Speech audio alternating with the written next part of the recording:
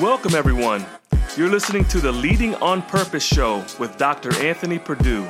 I believe that personal and professional leadership all starts with purpose, your purpose, and an inherent belief that you are here for a reason.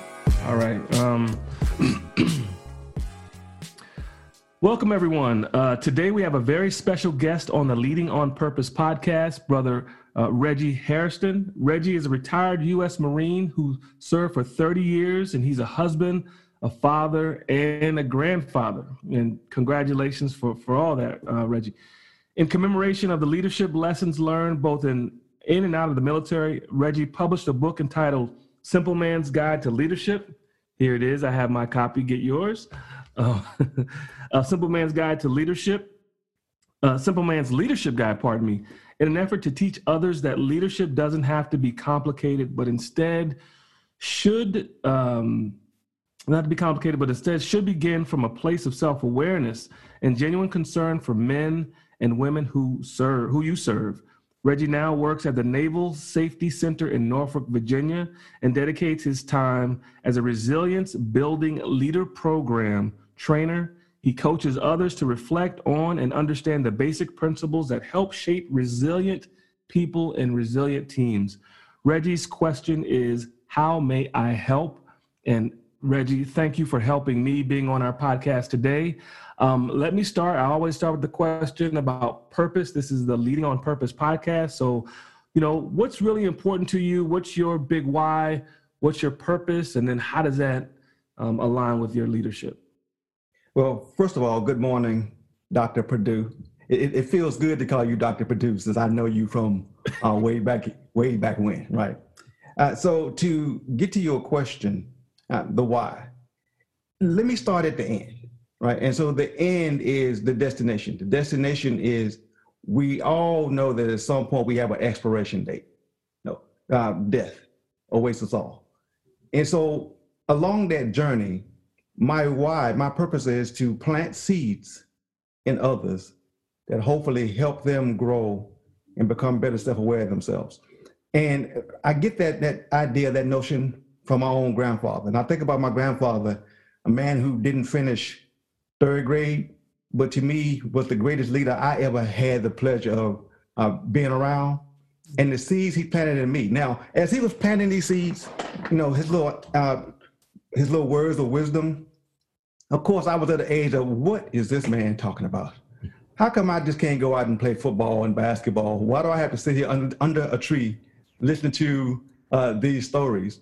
But as I reflect back, everything that I have done as it relates to leadership, I can tie it back to him, the seeds he planted. So my purpose is to plant seeds that help people get better. I plant seeds to teach my young Black son, who's 21, how to be a dad and how to be a husband. I plant seeds where my daughters know what they should be looking for in a husband if they choose to get married, and what they should expect as far as respect and those things.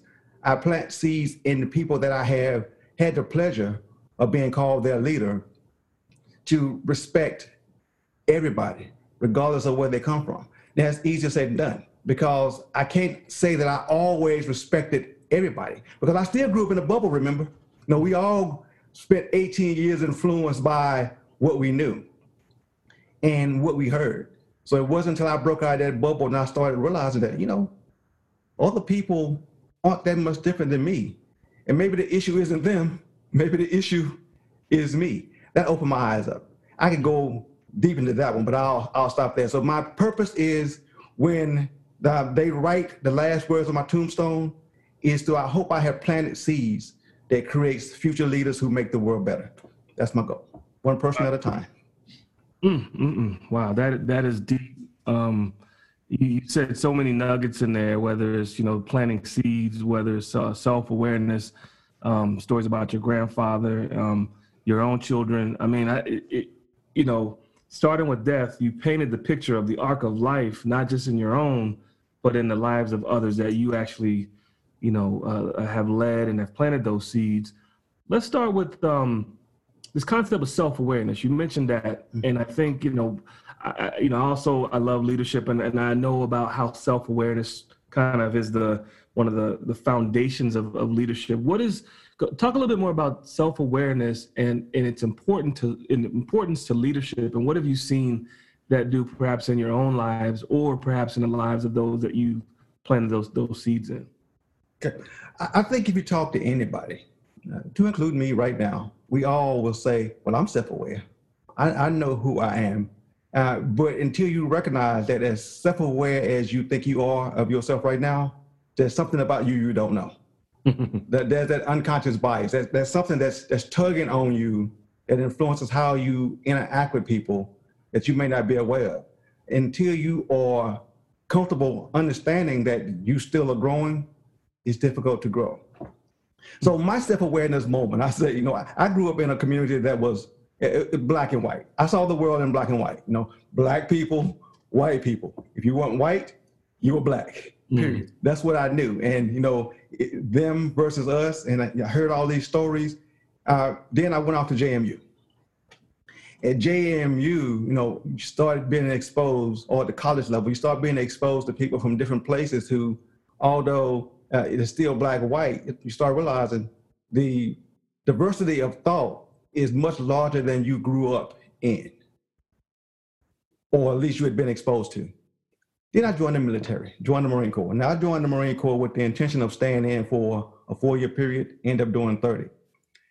The greatest thing that happened to me as far as opening up my eyes was I went to the Philippines and I was talking to a young lady. And in my high and mighty stance, posture, I looked at her and I said, "Why are you a prostitute?" I'll never forget it. And we were sitting at a bar. It was me, her uncle, her brother, and some other gentleman. She said, "Because this is how we eat." Wow. And the rest of the family said, "Yeah, this is how we eat." And I remember thinking to myself, in my arrogance, I was looking down on her, placing the American value on her.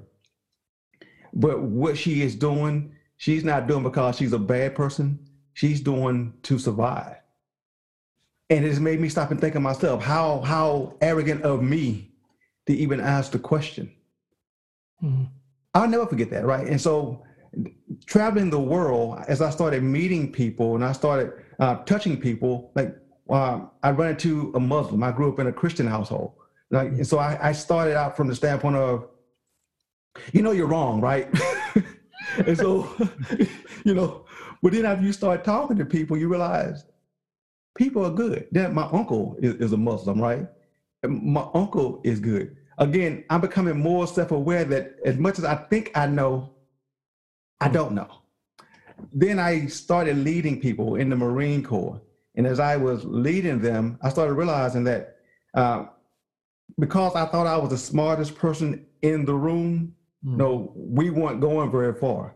As the saying goes, if you're the smartest person in the room, in your group, the group is too small. My group was too small. So once I began to realize that I need to enable other folks to be a part of this thing called the team, I just need to plant those seeds.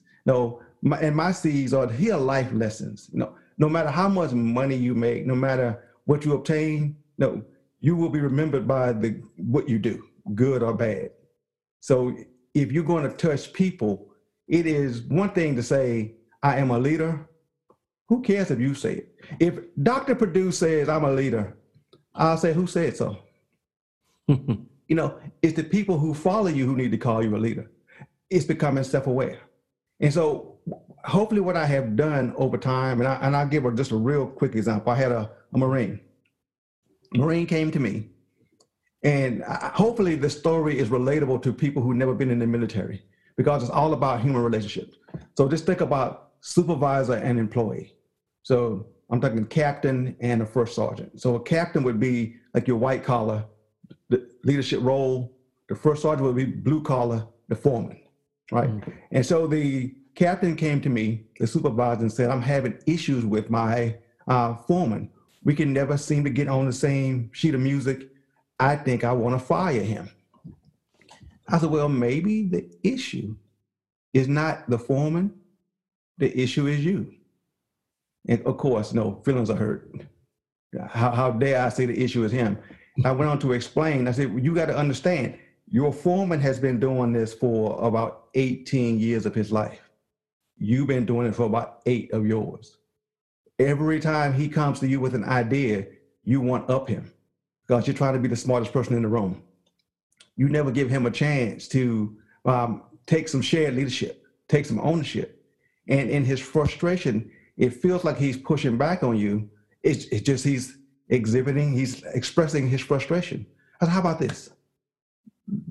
The next time he has a good idea, just go with it and see what happens. Well, to shorten that story up, over time, to his credit, he listened to what I said and gave it a try. That became my best unit, best company within my organization, because he was able to become more self-aware that he was potentially the problem. I spent my whole career becoming self-aware that, okay, if things aren't going well, either it's them or it's me, but the common denominator is always me. So let's start there. Yeah. Yeah. Wow. That's good, man. And what's interesting is that self-awareness, opens the door for humility, because it's almost like self-awareness teaches us that if, we have to start with us, to your point, is the common denominator, and what am I doing that I'm not perhaps doing right, or what I could do differently. And it takes humility to realize that, to recognize that, especially when in this kind of world of high self-esteem. So in other words, we can be wrong about something. We can have a value of learning about something without it being, oh, I'm the worst person in the world because I wasn't right. Right. So that humility, man, seems to open the door to that effective leadership development. In other words, how can I become a better leader? Right. Yeah. Well, that's good, man. One of the things that you write about in your book is actually about writing, like writing down. I think it's when you talked about self-awareness, you asked some questions about, here's some questions about yourself. What are your strengths? What are your weaknesses? Write those things down. And then over time, over the arc of your leadership, you'll learn more about yourself. What does writing, really do for leaders? And I like to journal. Like I do a lot of, gratitude journaling, at least 3 days a week, and some, journaling my thoughts. Mm-hmm. What have you seen, or what do you think that journaling or writing will actually do to help a leader? When you write things down, you create a baseline, right? So if I say to you, write down, are leaders born or are they made? Now, if you believe they are born and you write it down and you sort of explain why you believe it. Now, what I challenge you to do is 2 or 3 years from now, 5 years from now, 30 years from now, look back and see if you still believe that exact same thing. You may have been spot on, but I almost would be willing to bet you that anything you write down initially, as you journal through, you're going to evolve in most things. Your perceptions will begin to change as you gain more experience, as you touch more people, as more people touch you. But if you don't write it down, your mind tends to rewrite history. Selective amnesia. Maybe it's just me.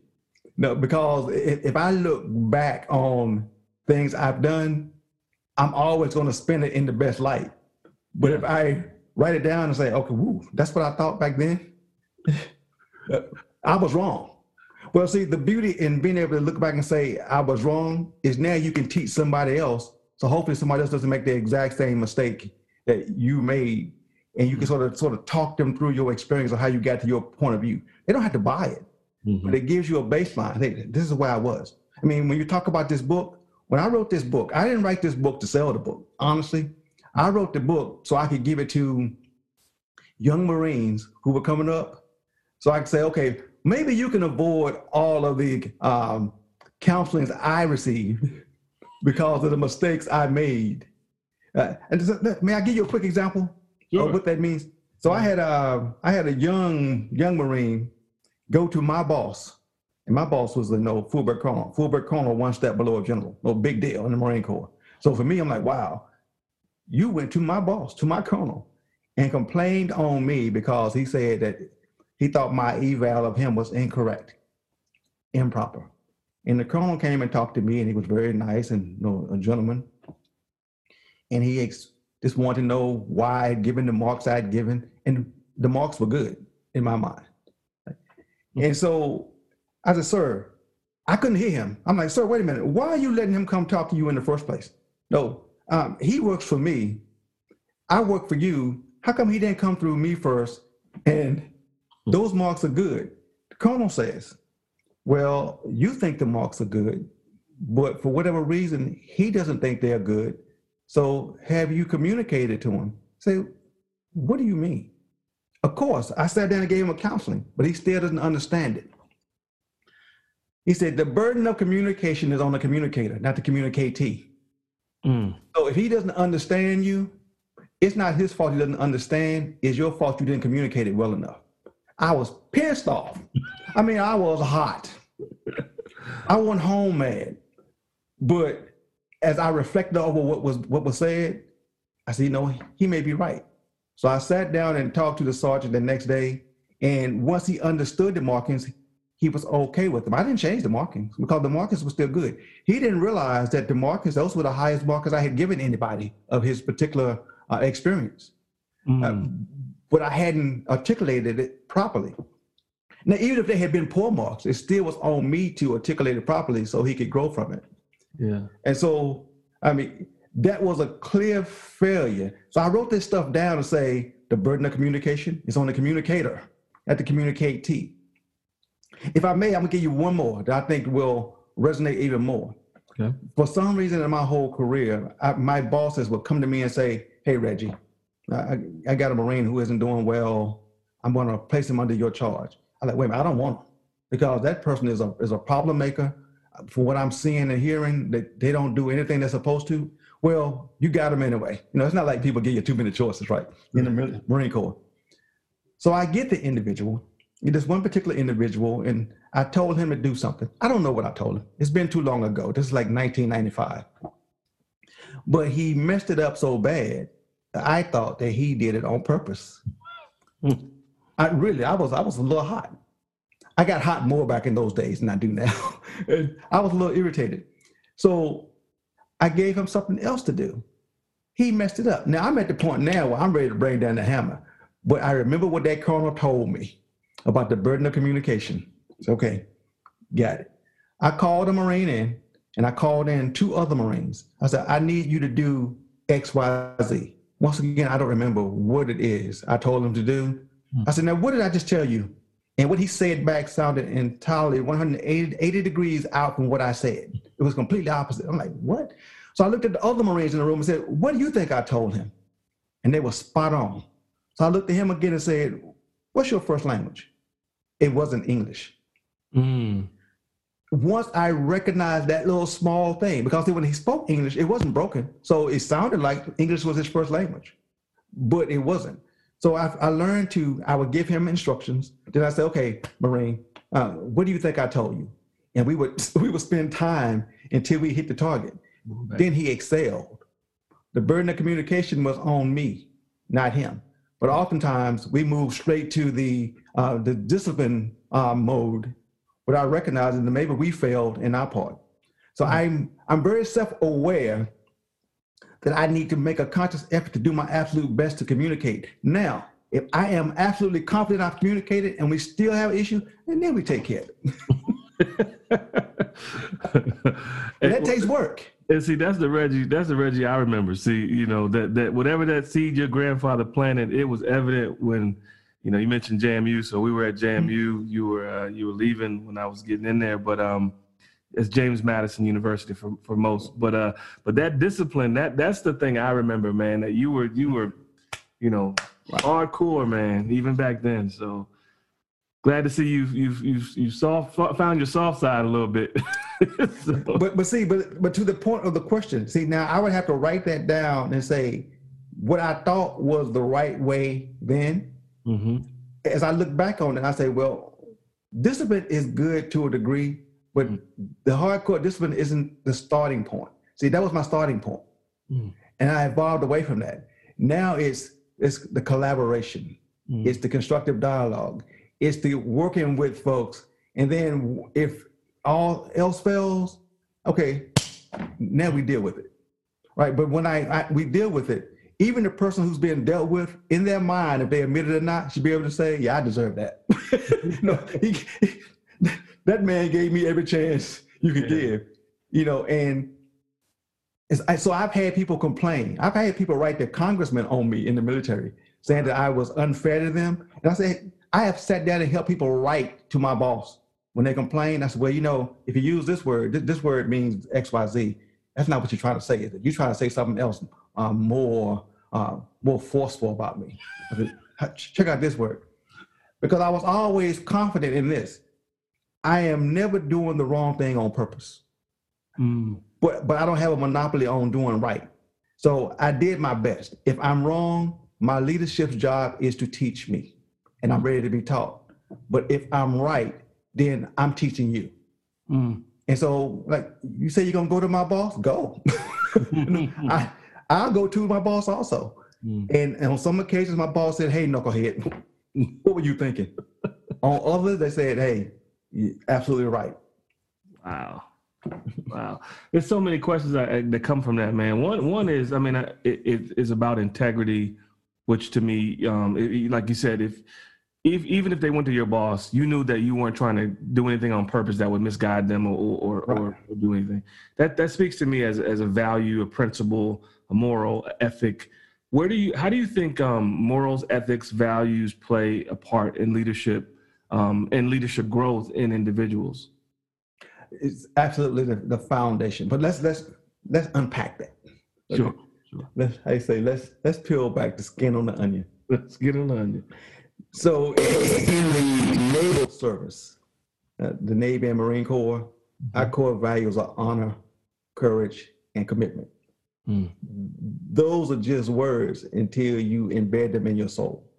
And let's talk about the courage, because people say, courage means that person will run into battle in the midst of people shooting at them. Got you. But what is also courage is when you speak up against the wrong when nobody else will. Right? And you do what's right even if nobody's looking. I mean, those little key things you hear people say, they're easy to say. I'm telling you, they're not as easy to do. So I have learned that people who think they will do the right thing won't always do it when it comes down to it. Until you are tested, you don't know. So what you will never hear me say anymore, because I've learned the hard way, is I will never do. Because I've learned the thing that I will never do is the very next thing I'm getting ready to do. Like over time, I look back. But if you don't have a good, strong moral compass, and what does that mean? So as a leader, my moral compass should be, I'm trying to do the right thing. I'm trying to ensure I don't do things that hurt my people. I'm trying to help my people. I'm trying to set an example that I'm not outside the bounds. In the military, we call it the left and right lateral limits. I'm trying to stay within that straight and narrow as much as possible. But being human, you go back and forth. And whether it's in my speech, in my actions, my everything about me should be morally grounded as much as possible. Because I recognize as humans, and I know I have stumbled many times. Again, that's why I wrote the book. Well, I've stumbled as well, and I wrote a book, and I'm in the midst of writing my second one. So, because I have a lot of mistakes to talk about, so I understand that. Man, that is really good, especially in the context of how those courage, honor, how those things manifest itself in your leadership, where it guides your action. What do you think? I'd be remorse if I didn't talk about what's going on in the world. It's June 2020.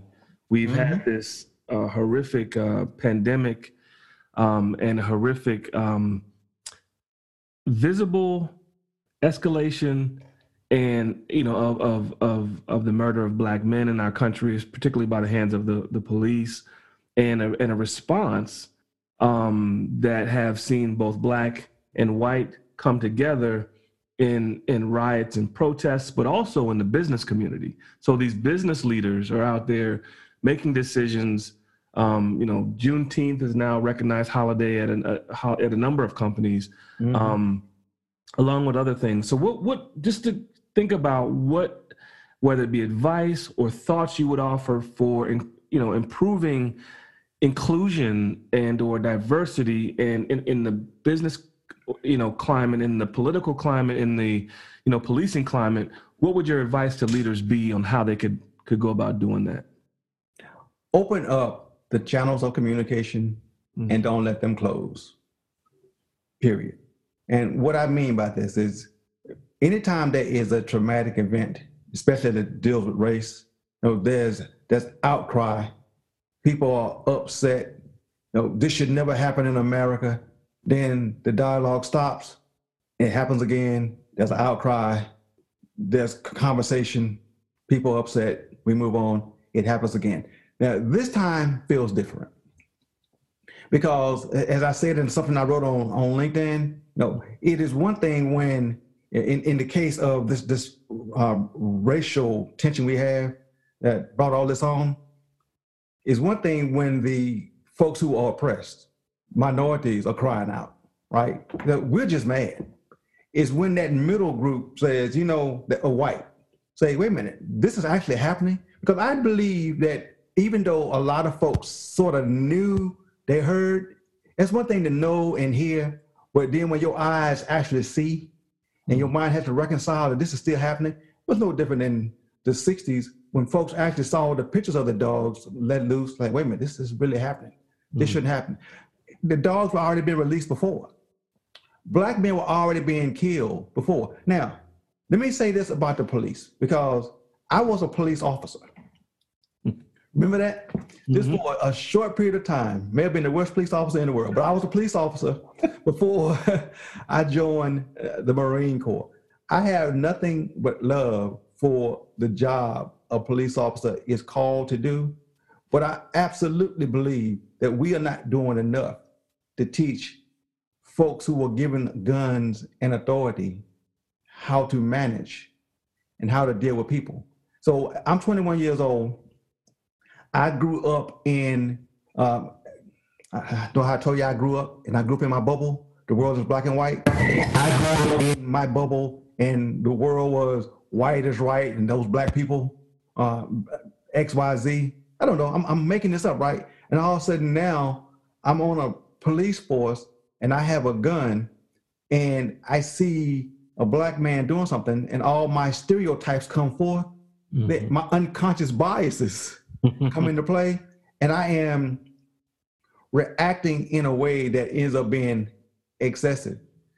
The question becomes, how much is the system to blame for what is happening if the system isn't taking steps to teach and educate long before we put that gun in their hand? We send folks to the academy, to academies, but how much effort is going into that? Let's talk about cultural differences. Let's talk about how people see you. Let's talk about why individuals react to you the way they do based on a common experience. Now, if the person inside the room, the instructor, is a white instructor trying to instruct white police officers, that's not going to work. At some point, when we start talking inclusion, you got to bring in people who have different perspectives and be comfortable having uncomfortable conversations. That's a challenge. The one thing about the Marine Corps that I love, and the Marine Corps is not perfect. Marine Corps has its issues. And I'll say that the issue that I've always said, because the more senior I became, the more likely I was going to be the only one in the room, right?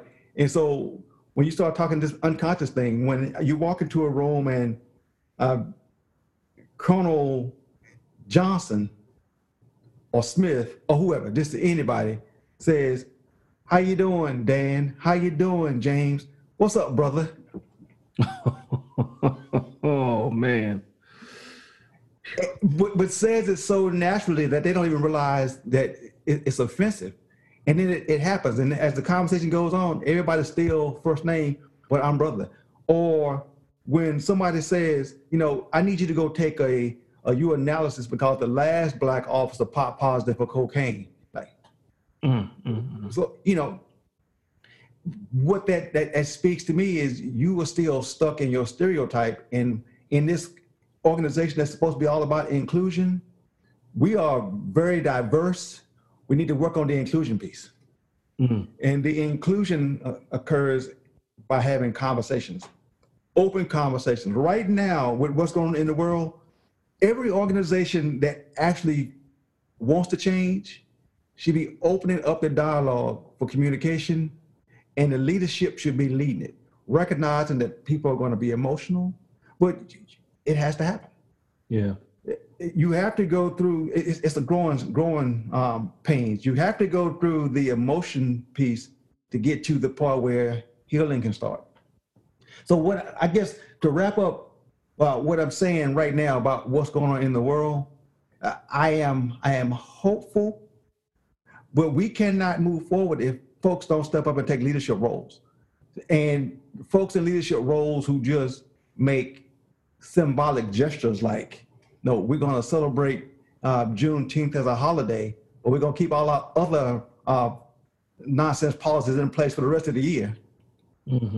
Or the folks that we hire. See, I'm not advocating that you hire more black or more women just because they are black or women. I'm advocating that, what I'm saying is you can't tell me that there aren't black qualified men and women or just women, right? Because again, if your group is that small, then you aren't looking far enough. There are people who are overly qualified for the job, but until you take your blinders off, you won't see that. And if I will tell you flat out that while I was in the Marine Corps, I just got out now, 2019. It amazed me in 2008, I was put in charge of a unit in Iwakuni, Japan. I was a lieutenant colonel. So at that point, I'd been in for over 20. Yeah, right around 20. And this young man said, sir, may I come see you to get some advice? I said, sure, he's a lawyer. I said, sure. So he came to see me. I said, so what do you need? He said, nothing really. I just want to talk to you because you're the first black lieutenant colonel I've ever seen. I said, how is that possible? How is that possible? But then I realized that he had come straight out of his school and went to Iwakuni, and again, if I'm the only one in the room, and then I was the only one when I showed up, then he hadn't seen anybody who looked like him. Seeing somebody that looks like you makes a difference because, and people, they underplay this. When I met my first general who was black, I respected all generals. But in this black general, I'm like, wow, I didn't even know you existed. Sadly enough, when I became a colonel, I knew just about every last one of them who was on active duty. That's how small the number was. Wow. I don't know if I answered your question, but it comes down to leadership is going to be the driver, but leadership that is not aware and leadership that is not prepared for the uncomfortable decision, uncomfortable conversation, cannot change. If leadership cannot change, nobody else can change. And I can go to the tops of government and come down. If leadership does not take this thing serious or have a counter message, people follow that counter message because most folks will not research. And we're all trying to become more self-aware, but there's some people who are further behind than others. And I'm not putting a color on that. I'm just talking about people in general. Yeah. Some people are very comfortable in the bubble they grew up in, and come hell or high water, they're not going to break free from that bubble. Leadership, leaders, resilient leaders are needed to help you break out of that bubble. Yeah. But it's hard work. Yeah. How would you suggest someone get started? Like if they, if they've, read an article or two on LinkedIn, or they may have a book or two, but really to really get started and taking the journey to become a better leader, what would you suggest they do? If you want to become a better leader, I can tell you about the program I'm in, but I'm not going to go there, right? The program I'm in is just a program. I'm just teaching leadership. The first thing you need to do is just say, I want to be better. Yeah. And then you start reading, you start learning from the lessons of other folks. And if you're in a leadership position, I'll tell you what you do. You go to your people and say, I want you guys to tell me. Matter of fact, you can make it anonymous. Just however you do it. Tell me what you think of me as a leader. Mm-hmm. That 360 degrees. Because once they let you know where you are falling short, now you got to make a decision. Mm. Either you're going to keep on doing the same nonsense you've been doing, or you're going to change. That is a really difficult thing to do. Once you go to people for their opinion, they will give it to you. You may not like it, but then you can't hold it against them. Yeah. And then I say, if you are young and just starting out, find yourself a mentor. Find somebody who has walked the path you're trying to go, and so you can get the advice. Then find somebody who necessarily hasn't walked where you're trying to go, but who has risen in leadership roles on the outside to give you an outside perspective. That person becomes a person you can call and say, okay, I'm pissed off. You can talk without attribution. Yeah. And they can give you advice. See, when I coach individuals, it doesn't matter what job they're doing. Couldn't care less. They could be a rocket scientist. They could be the lead janitor. I don't care, because I am talking about it starts with showing respect for everybody. You earn trust by being authentic and vulnerable. And that's one thing I felt that in the beginning. So I came in trying to I'm a Marine. I'm tough. I don't have issues. And it wasn't until I said, hey, you know what? That guy is phony, fake. The real me has all kinds of issues that I'm trying to get better, and I keep falling. I need you, team, to help me. That starts a leadership journey. And when I recognized that, because see, at one point I thought leaders were born. I said, write that thing down. I was born to be a leader. Okay, really? but I realized that my grandfather planted seeds, other individuals planted seeds. I'm learning how to be a leader. And then I'm now in a position where I'm getting experience, and some things I'm getting right, some things I'm getting wrong, but I'm learning. Then I scratched off, leaders are not born. Anybody's a strong word. Most people who desire to lead can become a good leader if they actively work at it. Because you lead somebody, whether it's your kids, your family, somebody's looking at you for your example. And I think about the Marine Corps. I always pick on the Marine Corps because it's what I know. And plus, I know that most people have this stereotype, and the stereotype comes from like Full Metal Jacket or from Heartbreak Ridge, and all they see are Marines yelling and screaming, which is the furthest thing from the truth, because you're not going to spend your whole career yelling and screaming at people who are walking behind you with a gun that has ammunition in it, and you want to accomplish things, and you don't accomplish things by not bringing people in and making it feel like they're part of the team. That's what makes the Marine Corps so good, is we have a collective belief that we are good and that we will be loyal to the team. Well, what makes us good sometimes also makes us bad, because we really, really, really hold on to traditions, the Marine Corps tradition. When I went through the amphibious warfare school, I would always say that there were probably like very few Black students, even fewer female students. I think we had like 1 or 2 Black females. And we would go on field trips like to Gettysburg or whatever. And we get in and they say, General Lee or General somebody came across this field, what would you do? And I said, why are we always talking about the Confederacy?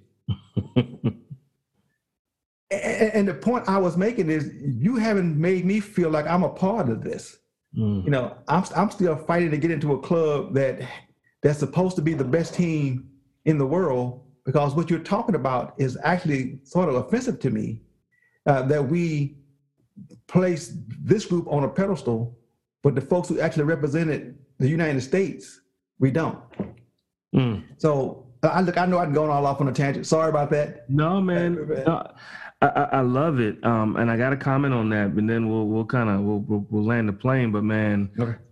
That is the challenge I have with this word inclusion. Like inclusion and diversity, I do believe that inclusion it's kind of like before diversity. In other words, even if you have a diverse workforce or a diverse group of people, if there's not an environment of inclusivity, it don't matter, because those folks that are diverse, it's still going to be a mess up in there. But part of the essence of inclusivity also means that whatever you are trying to include folks in, or acting like you're trying to include them in, may be the wrong thing in the first place. In other words, that reference to General Lee, the Confederacy, holding values that, or a culture of a culture that nobody wants to be included in. So it's almost like these things you've talked about, right? Being vulnerable and humble and self-aware to say, you know what, maybe some of the things that I've held true, that have been a part of this country, a part of leadership in businesses, a part of policing, no longer should be something that we hold to try to include folks in, but maybe we restructure those things from the ground up to not only include folks, but to listen to them in the first place, to get their buy-in on rebuilding it, right? And building it in an image that is going to be collaborative and communal, and in a way for us all to really follow and capture the American ideal, right, of that perfect union. So that's just my thought on that, man. I mean to kind of still. No, I agree. You think about the inclusion piece. I think I'm going along the lines you were going along. It can be bad from this standpoint. If you're being included, let's say you're being included in a bad thing, but now the person said, okay, in order to get along, I'll go along. All of a sudden now you are included and you're watching somebody get beat to death. But you were included and your group was diverse. Just as an aside, right? You just been included in the wrong thing and everybody say, hey, this is one of the boys. But your natural tendency is to, well, let me just bite my tongue because it feels better to be on the inside than be on the outside. So you're right. A lot of times it feels like I'm not gonna pick on me.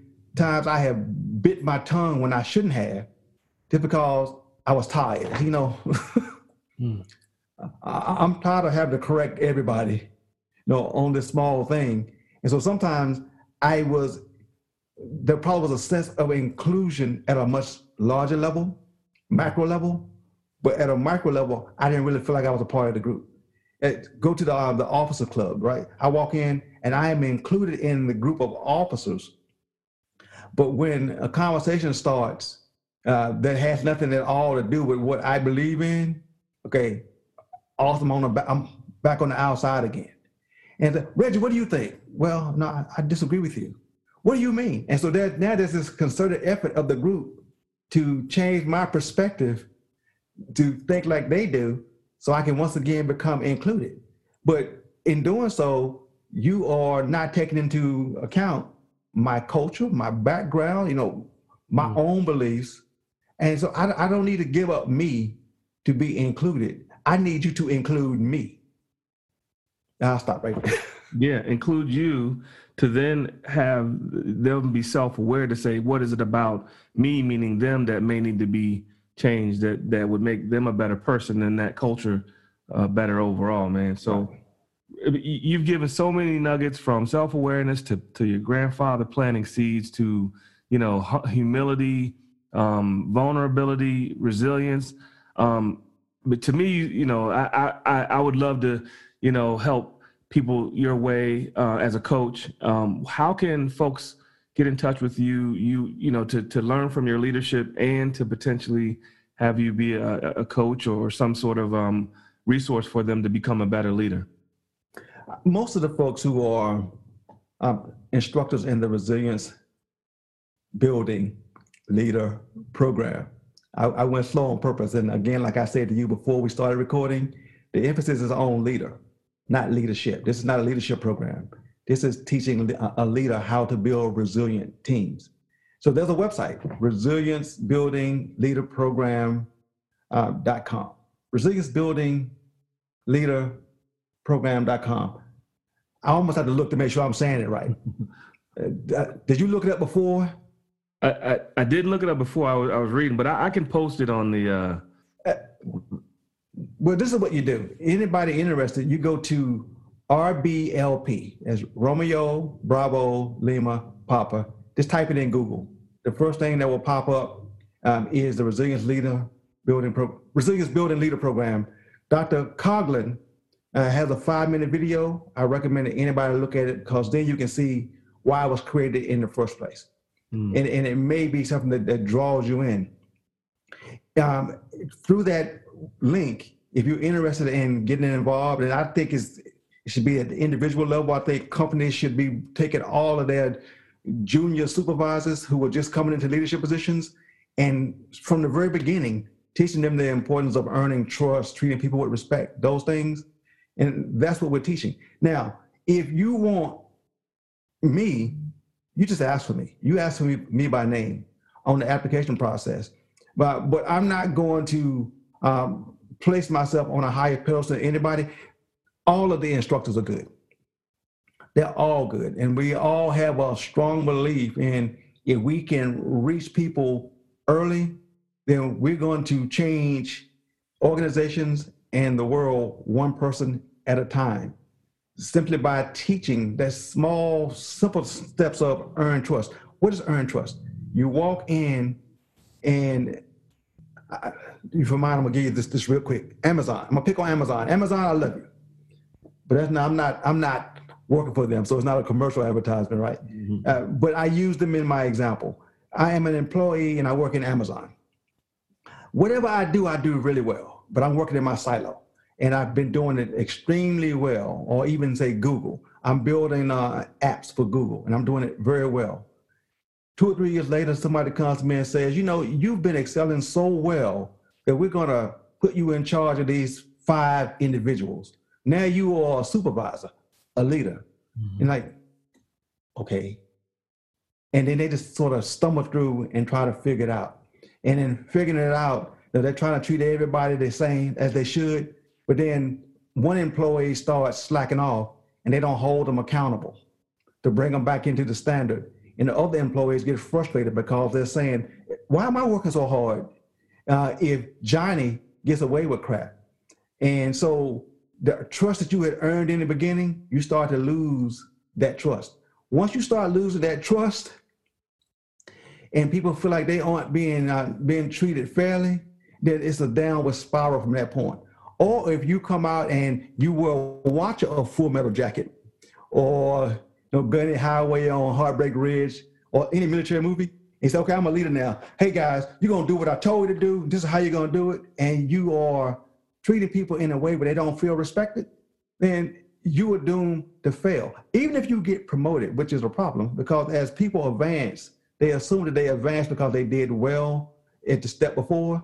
They may have did well productivity-wise, but people-wise, they suck. So as they're going up to the next step, the people who are working for them are seeking new employment because they're so frustrated with the manager they had, and that manager became the image of the organization, they're gone. We're saying that in this program that if you learn these things at the very basic level, a lot of these issues go away. You reduce your attrition, you increase your productivity simply by learning the foundations of leadership. And how do you learn them? You get a mentor and a coach at the very beginning, not after you already screwed up and 20 years later, the light goes on. I mean, that's important also. But let's just say that you start from that standpoint of building that foundation, and then over time, you just adjust on the margins and you start realizing that, okay, these things actually work. But if you've already created a poor environment in the beginning, it's hard to recover from it. And most people who create poor environments don't do it on purpose. They just don't know what to do. Yeah. Yeah. So just by name, ask for me. Got it, man. Well, that is great advice. Let's see, the Resilience Building Leader Program sounds like a winner, and hopefully we'll have folks that will reach out and take advantage of that, man. Because yes, getting that coaching, that leader foundation early in your career is a game changer, and it could be a game changer on a larger scale if more people did that. Because really, I didn't really look into leadership till I was 40 years old, so 2 decades into my work career. So Reggie, pleasure to have you on the podcast, man. I appreciate you. And hope to have you back. And anything you need or any questions you have for me, man, just feel free to reach out. However I can help. How may I help you, actually, right? So yeah. So thank you. Thank you. I'm there for you. All right. Appreciate you. Thank you, everyone, for listening, and we'll see you on the next one. Thanks for listening to the Leading on Purpose podcast with me, Dr. Anthony Perdue. If you like our show and want to know more, check out anthonyperdue.com, where you can download my free ebook, How to Lead Like a Lion, The 7 Keys to the Kingdom. Please follow me on Instagram at dr.anthonyperdue and look me up on LinkedIn under Dr. Anthony Perdue as well. Until next time, be strong, be inspired, and lead on purpose.